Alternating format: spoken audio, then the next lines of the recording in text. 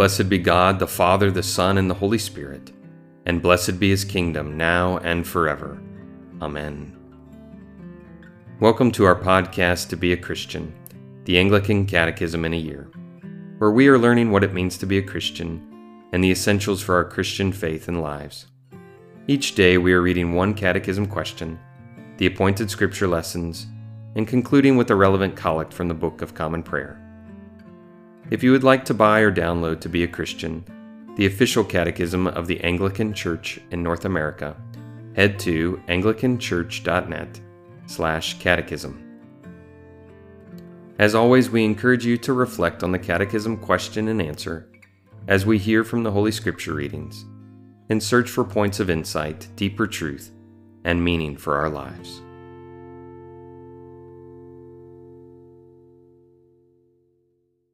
Today is day 300, and we are studying the fifth commandment. We will conclude by praying the Decalogue found on page 100 of the Book of Common Prayer. Question 300. What is the fifth commandment? The fifth commandment is, honor your father and your mother. Exodus 20, verse 12. Honor your father and mother, that your days may be long in the land that the Lord your God is giving you. Deuteronomy chapter 5, verse 16. Honor your father and your mother, as the Lord your God commanded you, that your days may be long, and that it may go well with you in the land that the Lord your God is giving you. Question 300. What is the fifth commandment? The fifth commandment is, honor your father and your mother. The Decalogue. God spoke these words and said, I am the Lord your God. You shall have no other gods but me. Lord, have mercy upon us, and incline our hearts to keep this law. You shall not make for yourself any idol. Lord, have mercy upon us, and incline our hearts to keep this law. You shall not take the name of the Lord your God in vain. Lord, have mercy upon us, and incline our hearts to keep this law. Remember the Sabbath day, and keep it holy. Lord, have mercy upon us, and incline our hearts to keep this law. Honor your father and your mother.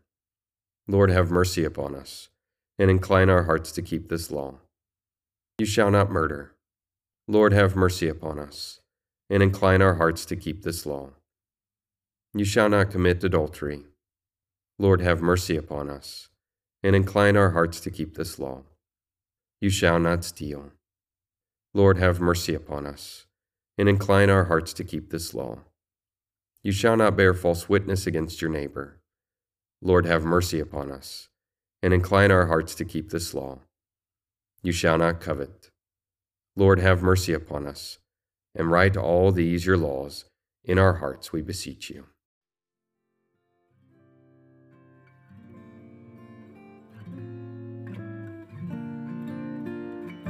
Let us bless the Lord. Thanks be to God.